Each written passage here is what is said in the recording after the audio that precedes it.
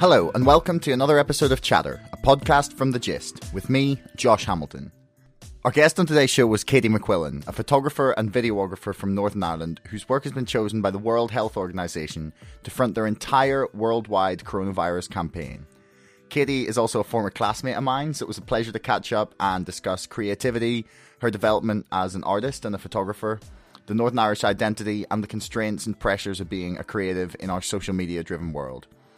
If you haven't already and you enjoyed this episode, please subscribe to the podcast and to our mailing list. And don't forget, my book, Brexit, The Establishment Civil War, is now available for pre-order on Amazon. You'll find the link in the description below. So, here's Katie McQuillan.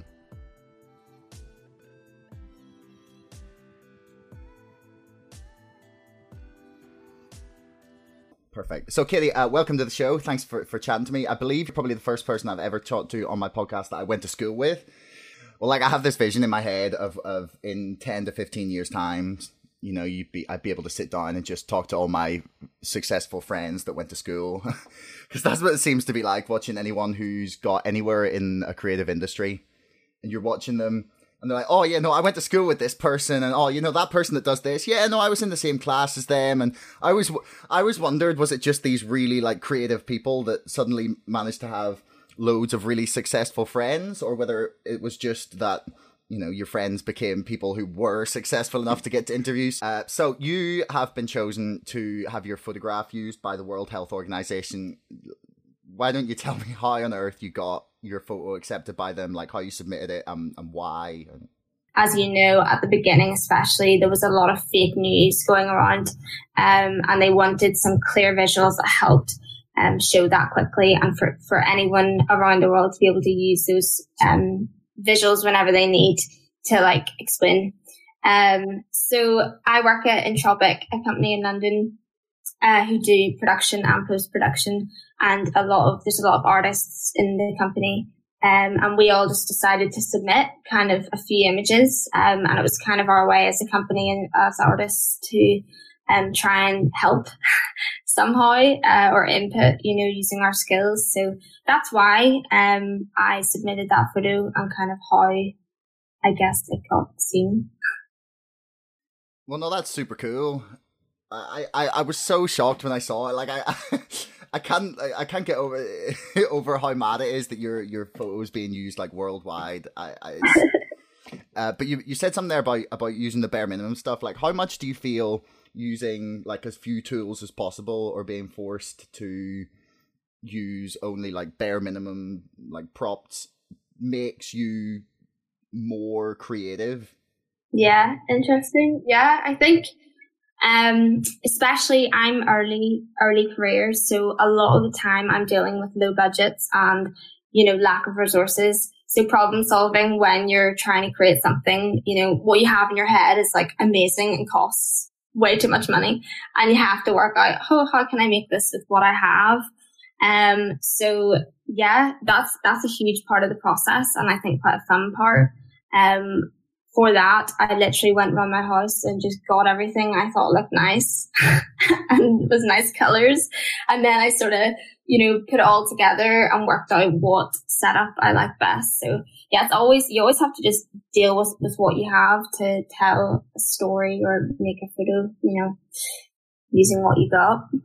You've made it sound like the stuff that you managed to find around your house was really bad and just, like, thrown together as, like, oh, I didn't really care, and then you ended up winning the competition. No, well, like, that photo was literally kitchen tiles, a mirror, and paper towels, and my hands wearing these awful long nails and lots of fake tan. Well, I'm not going to mention about the quality. You had a fake tan. I know. Let's not talk about that. I still have. So where was like the moment that you realized that photography or videography was something that you really wanted to do, or it was something that you enjoyed beyond just, say, like, posting some videos on social media? Yeah. So I think I was 16, and I was always really drawn to creative work, but I never thought I was creative. I was just like, I'm not good enough for that. And I was really into my hockey and sport, and I just thought I was like a sports person. I don't do sport anymore, which is bad, but I did in school. And I just completely discounted myself as creative. And then I heard about this app, Instagram, which everyone was getting.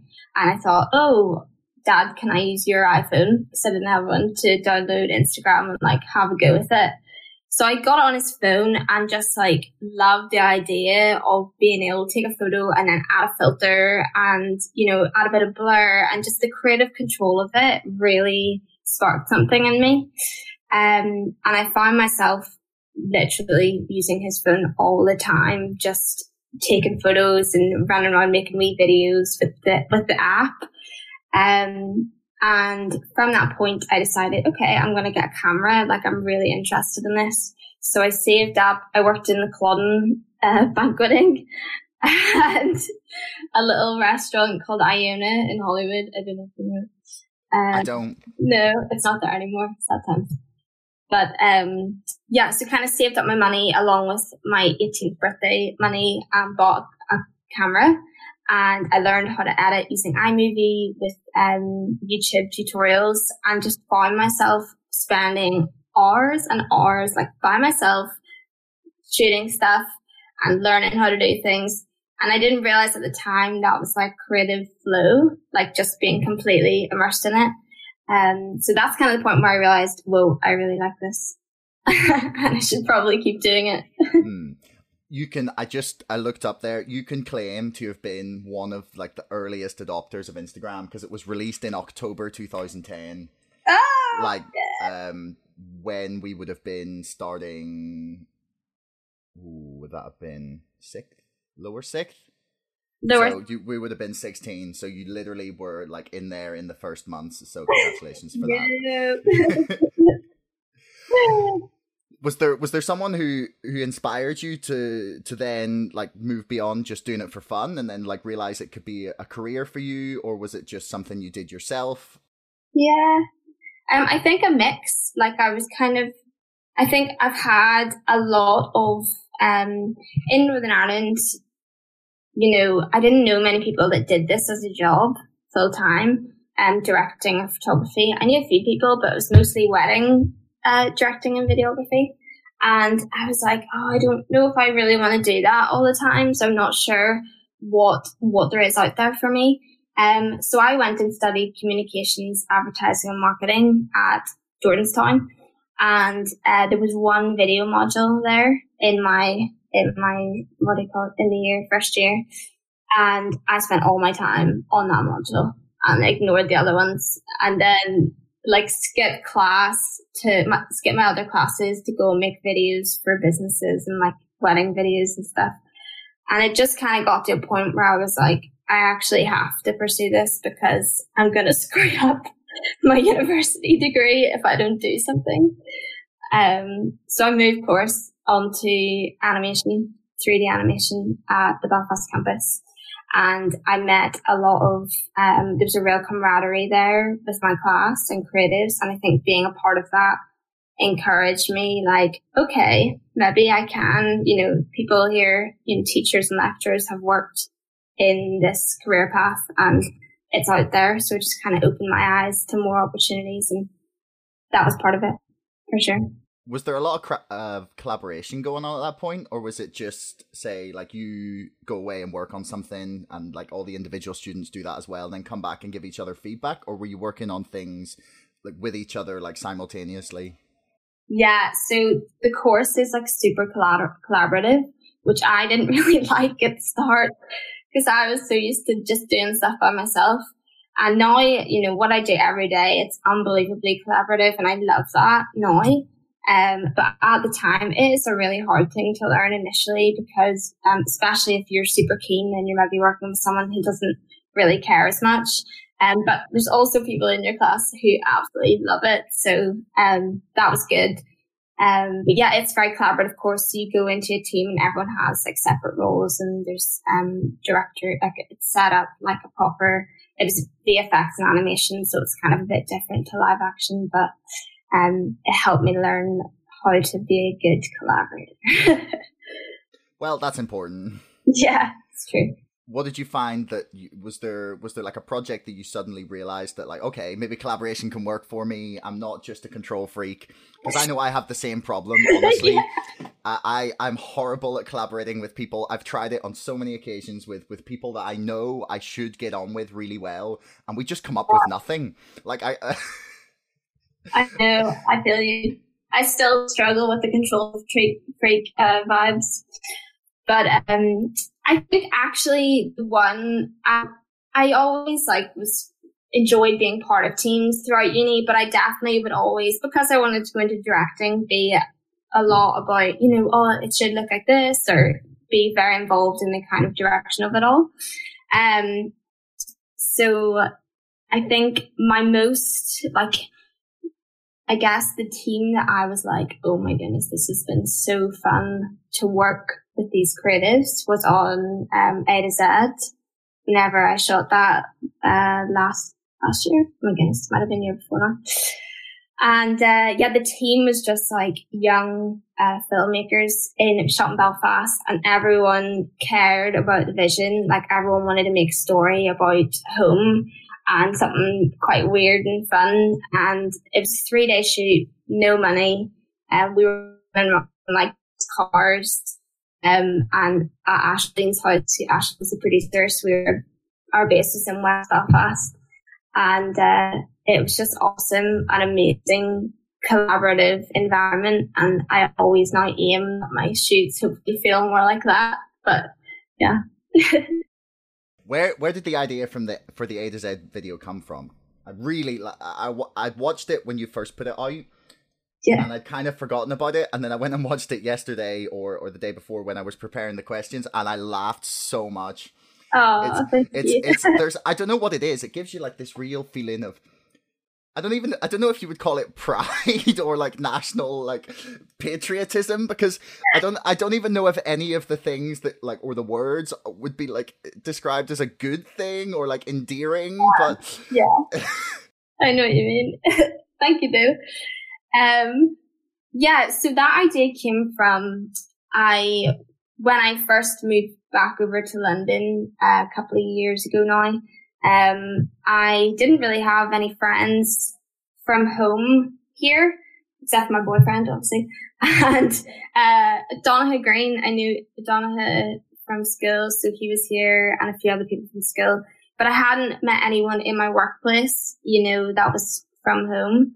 Until I went back. I was working at a company called The Mill, and I went back there, and girl who sat beside me in my new job, I moved within jobs within the company, and the girl who sat beside me in my new role was from home. And I was like, this completely blew my mind. And she's called Jo Guthrie, and we're super good friends now. But as soon as we, started seeing each other every day, obviously sitting beside each other, we just started talking faster. People needed translators, and they're around us, and we were using all these words, having to constantly explain to our work friends what we were saying. So I just really, I felt so happy and free to be able to talk. And I just realized how unique and strange and kind of interesting it is about our culture. And it was something I just wanted to celebrate in a film. And it also made me think about Northern Ireland. Our identity is such a big thing for us, and we don't really have a distinct "this is us." It's always kind of a bit muddled in some ways. And so I like the fact that you can go to any part of the north of Ireland and use those words, and people will know what you're saying. It kind of unites us in a weird way. So I quite like that aspect too. There's quite a few words in there that I showed it to my housemate yesterday. Yeah. And she was laughing because some of them she didn't even realize were Northern Irelandisms. Oh, really? Yeah. I don't know. I found I had a similar experience with you when I was in Austria there, because a friend of mine came out to help work on the mountain. And anytime we were talking, people would be not able to understand what we were saying, compared to when we were talking to them individually and just talking slower and knowing that there's words you just can't use. I know. It is. It's so funny. Like, you just adapt. Like, even my name, Katie, everyone thinks I'm called Kitty. So I know they just don't understand when I say Katie. So I have to say, it's so embarrassing. I have to say it in an English accent sometimes. Or like Katie. Katie. Like, oh, yeah. wow. I know. But no one understands me if they don't. So I actually know a Dutch girl called Kitty who people think is called Katie. Reverse problems. Wow. Yeah. So, like, you mentioned there about Northern Ireland in a way kind of being muddled and mixed and not always having a specific, I don't know, culture or overarching culture. But, like, personally, I kind of feel that's changing in a way. In the last, I don't know, it feels 5 years or so, you've had shows like Mrs. Brown's Boys, which I fucking despise, but it's on TV. Yeah. And better shows like Derry Girls, yeah, that have kind of pushed Northern Irish culture as a thing into like the mainstream UK. Yeah. Do you think that's because of like a whole generation of people coming out of the Troubles and now expressing what they believe to be like Northern Irish culture? Is it like a generation of kids like coming out of the Troubles and being the first people to think and have the opportunity to go into the wider UK and go like, you know, this is us, this is Northern Ireland, we're not about like just blowing people up anymore? Or do you think it's sort of technology breaking down like geographical barriers and meaning that cultures that would have seemed so far away from us before have now like felt a lot closer? Interesting. Yeah, I think I think it's the first. Personally, I think people from home, you know, so many, I think TV and film has such an impact on our culture, obviously, and it kind of informs us about the world, and that's the power in it is amazing.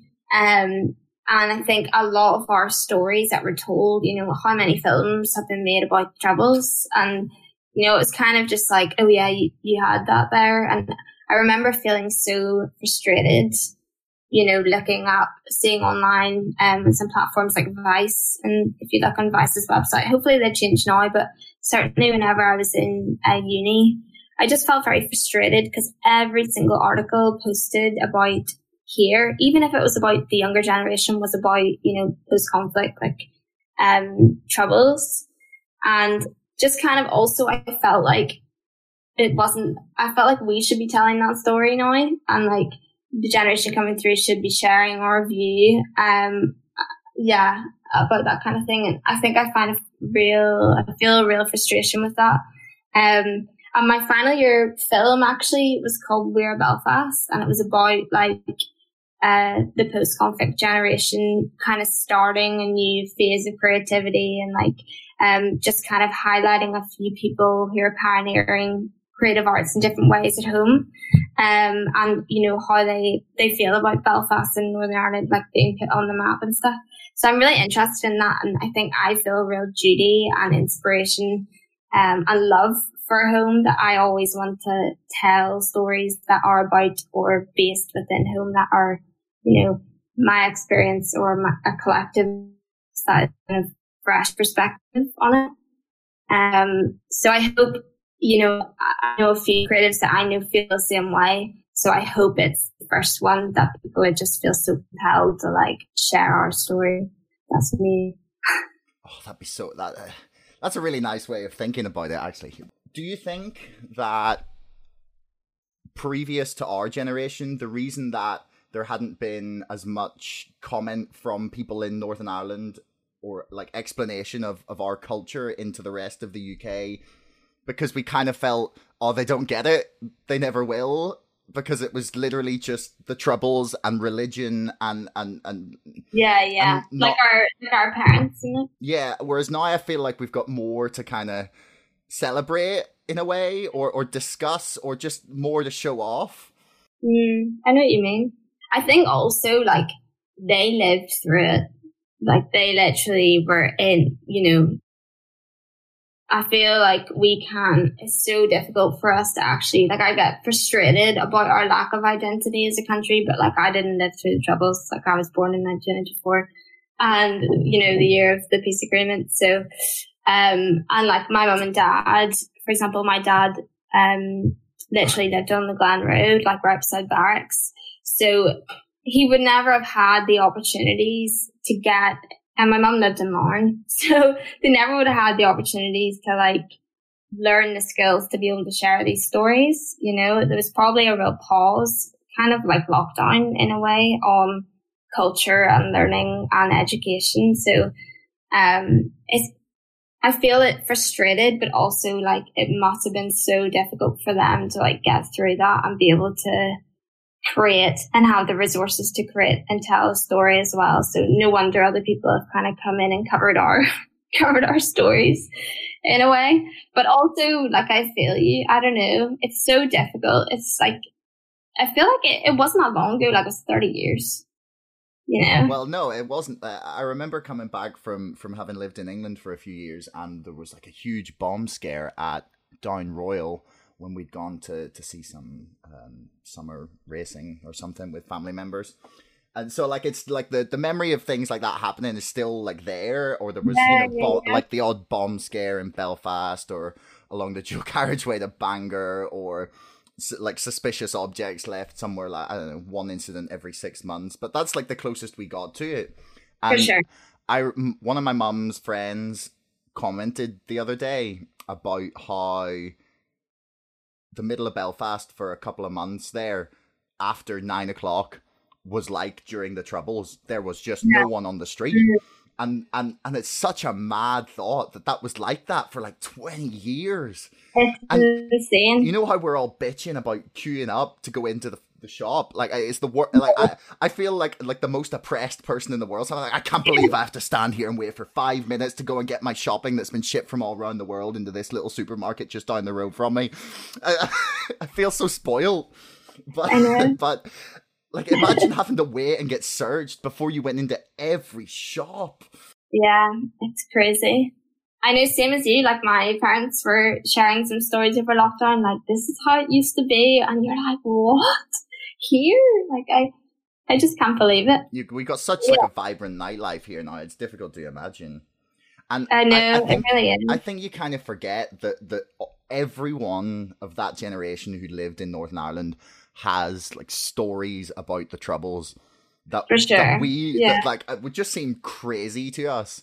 I remember talking to a friend of my family like a few years ago, and he told me that he was in the Abercorn on stage when the fucking bomb went off, and I was like, what? Oh like, I had no idea you were nearly killed in an IRA bomb in the 70s, and he was just like, yeah. Like, it was like, yeah, no, I remember like waking up on the ground covered in soot, and I was like, what? That is actually insane. Yeah. It's crazy. But yeah, I think we do. Maybe then that's why we have a duty to tell the stories, because the generations before couldn't, in a way. I like the way you've put that. We have a duty to tell the stories.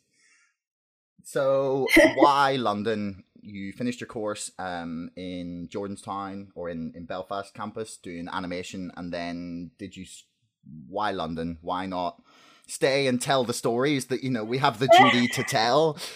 This contradicting myself massively. So I came over to London, got a full-time job here, which was awesome. And basically, as I said before, there wasn't as many roles in. I wanted to be, a full-time commercials director / art director, and there's not really as many roles for that at home. There's a lot of agencies, like brilliant agencies, that is a kind of a different part of the process. And I wanted to be in the production part, the making and the actual creation of the film from ideation to finish. So here, there's just more opportunities to get involved in that. And at the minute, like hopefully Belfast and, the North of Ireland will have more opportunities in the future, grow in that way, in that industry. Maybe I'll go back and try and grow it. But yeah, so that's why I had to be here, to kind of get that, my foot in the door in that way. But I definitely will move home at some point, and I'm also still shooting a lot at home. So I have a shoot there in August, and I work with a lot of Northern Irish creatives And so it doesn't feel like I'm just in London, like I'm very much in both places. So yeah. So what are you working on at the moment? Anything interesting? Yeah, so because I haven't been able to shoot, I've just been trying to prepare all of my shoots as much as possible before, during lockdown. So I have a shoot on July 13th, hopefully. That is a short film that I'm really excited about. And I have it's shooting over here. I've got a really great crew together and really excited. It's got a huge chase scene in it, so that's going to be fun. And then I've also got a music video that I'm shooting in Belfast with Rebecca Fitch, who's an artist from home. She's brilliant. If you haven't heard her music, you should check it out. And yeah, it's really exciting. It's kind of like a short film in itself as well. So we're pretty stoked about that. So they're the two things I'm kind of focusing on right now. Okay. That sounds cool. I definitely know the name Rebecca Fitch. I can't picture one of her songs or think of what it could be, but I definitely know the name.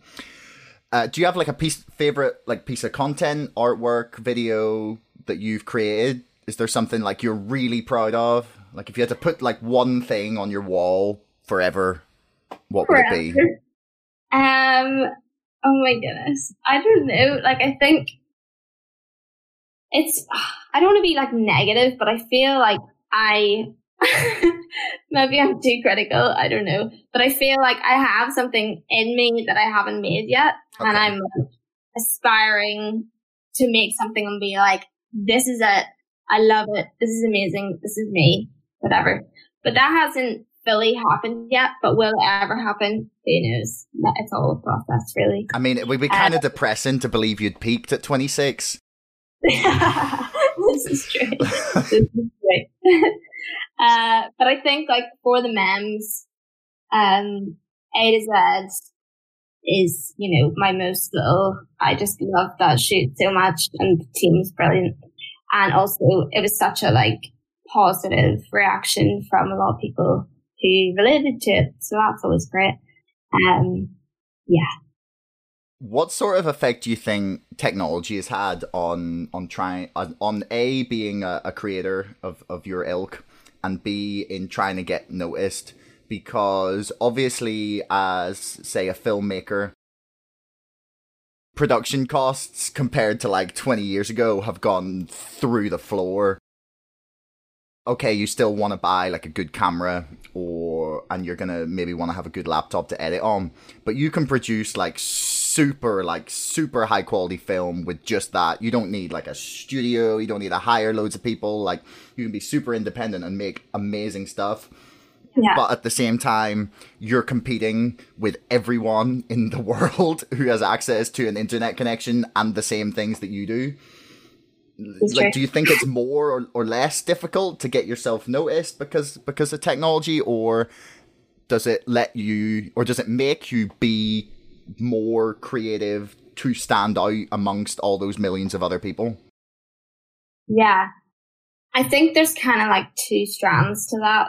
The first is, you can make whatever you want in your room. There's always a way. So regardless of the budget, there's a way to collaborate with someone or figure out the technology through YouTube tutorials and make it happen. And that's amazing. The access now, not for everyone, but the access to a lot of things is amazing and brilliant for telling the stories you want to tell. But I think the second strand, which I definitely struggle with, and I think a lot of, creatives struggle with this, with the pressures of Instagram and TikTok and the constant need to create and produce work just to remind people that you're there in such a oversaturated Instagram feed, can impact work in negative ways. So I think lockdown, especially for me, has been a lot of sitting back and reflecting and realizing what I actually want to make that's authentic to me, and what I want to say and why do I want to say it, because you can just get lost in a flurry of just creating stuff to post it, just to you just feel like you need to make stuff all the time. And I don't think that's necessarily always good. I think you can just be doing a lot of stuff, but not really actually doing anything. So, I think Instagram and TikTok and all of those things are brilliant for getting your work seen, but you want to make sure it's the right work. You know what I mean? How much do you feel that pressure to constantly create? Because I know it's something that some people that I've been reading on are attempting to get away from. For example, a few weeks back, I interviewed Matthew Thompson, who hosts Best of Belfast, which is do you know it? It's a podcast, and they just like interview loads of Northern Irish celebrities. I only discovered it like a few months ago, but I'm really enjoying like working my way through some of the interviews. Nice. But he has like got rid of his phone. There is no social media for his podcast. Everything is done by word of mouth and email for like a really specific reason of trying to avoid that like pressure and need to feel like you have to be posting something, like you have to be on. And he basically believes that it's more detrimental and time consuming than not having it. And for sure. Yeah. Do you feel like you're kind of like forced to put stuff out, or are you able to like chill out and just be like, no, I'm going to work on something really good and put out one thing? Yeah. I think I definitely feel the pressure of it, especially in the career that I'm in. You always have to, it's important to be able to, you don't know when the next job's coming. So people need to know that you're working and that you're relevant and that you're able to, meet the certain clients' needs that they maybe have in their books at the minute.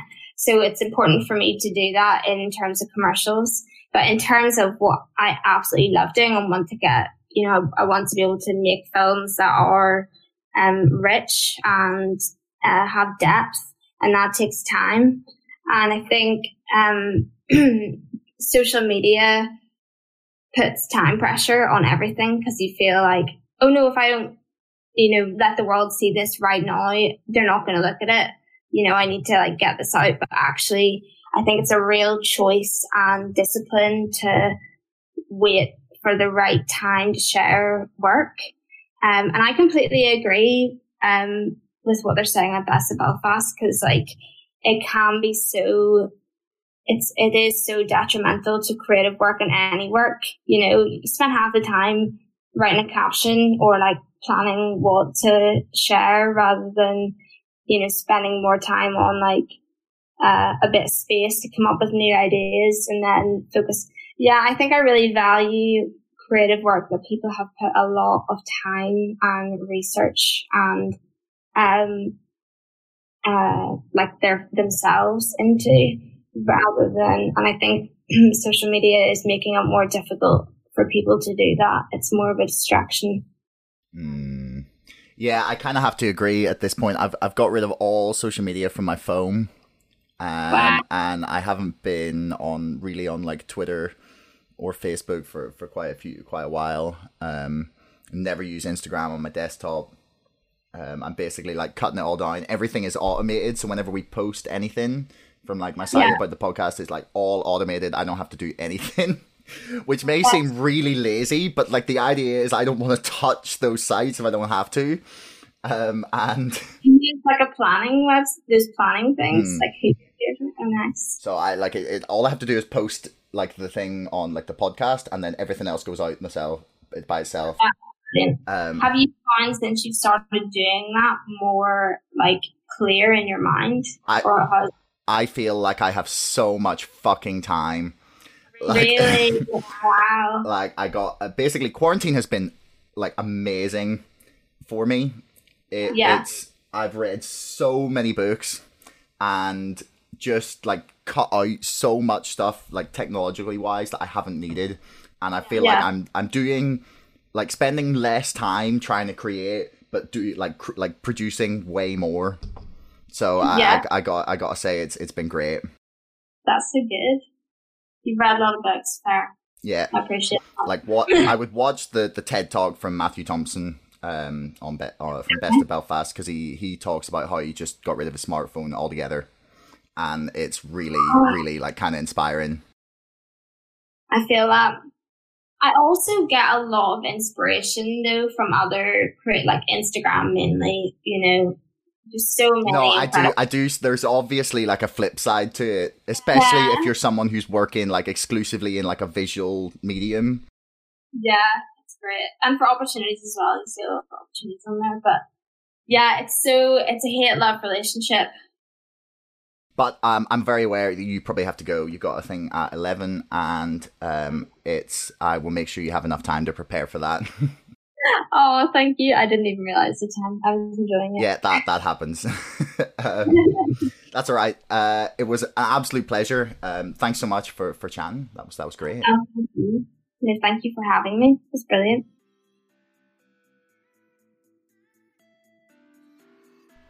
Thanks so much for listening. If you enjoyed the show, don't forget to subscribe on Facebook, Twitter, to our email list, or wherever you get your podcasts. Until next time, thanks for listening.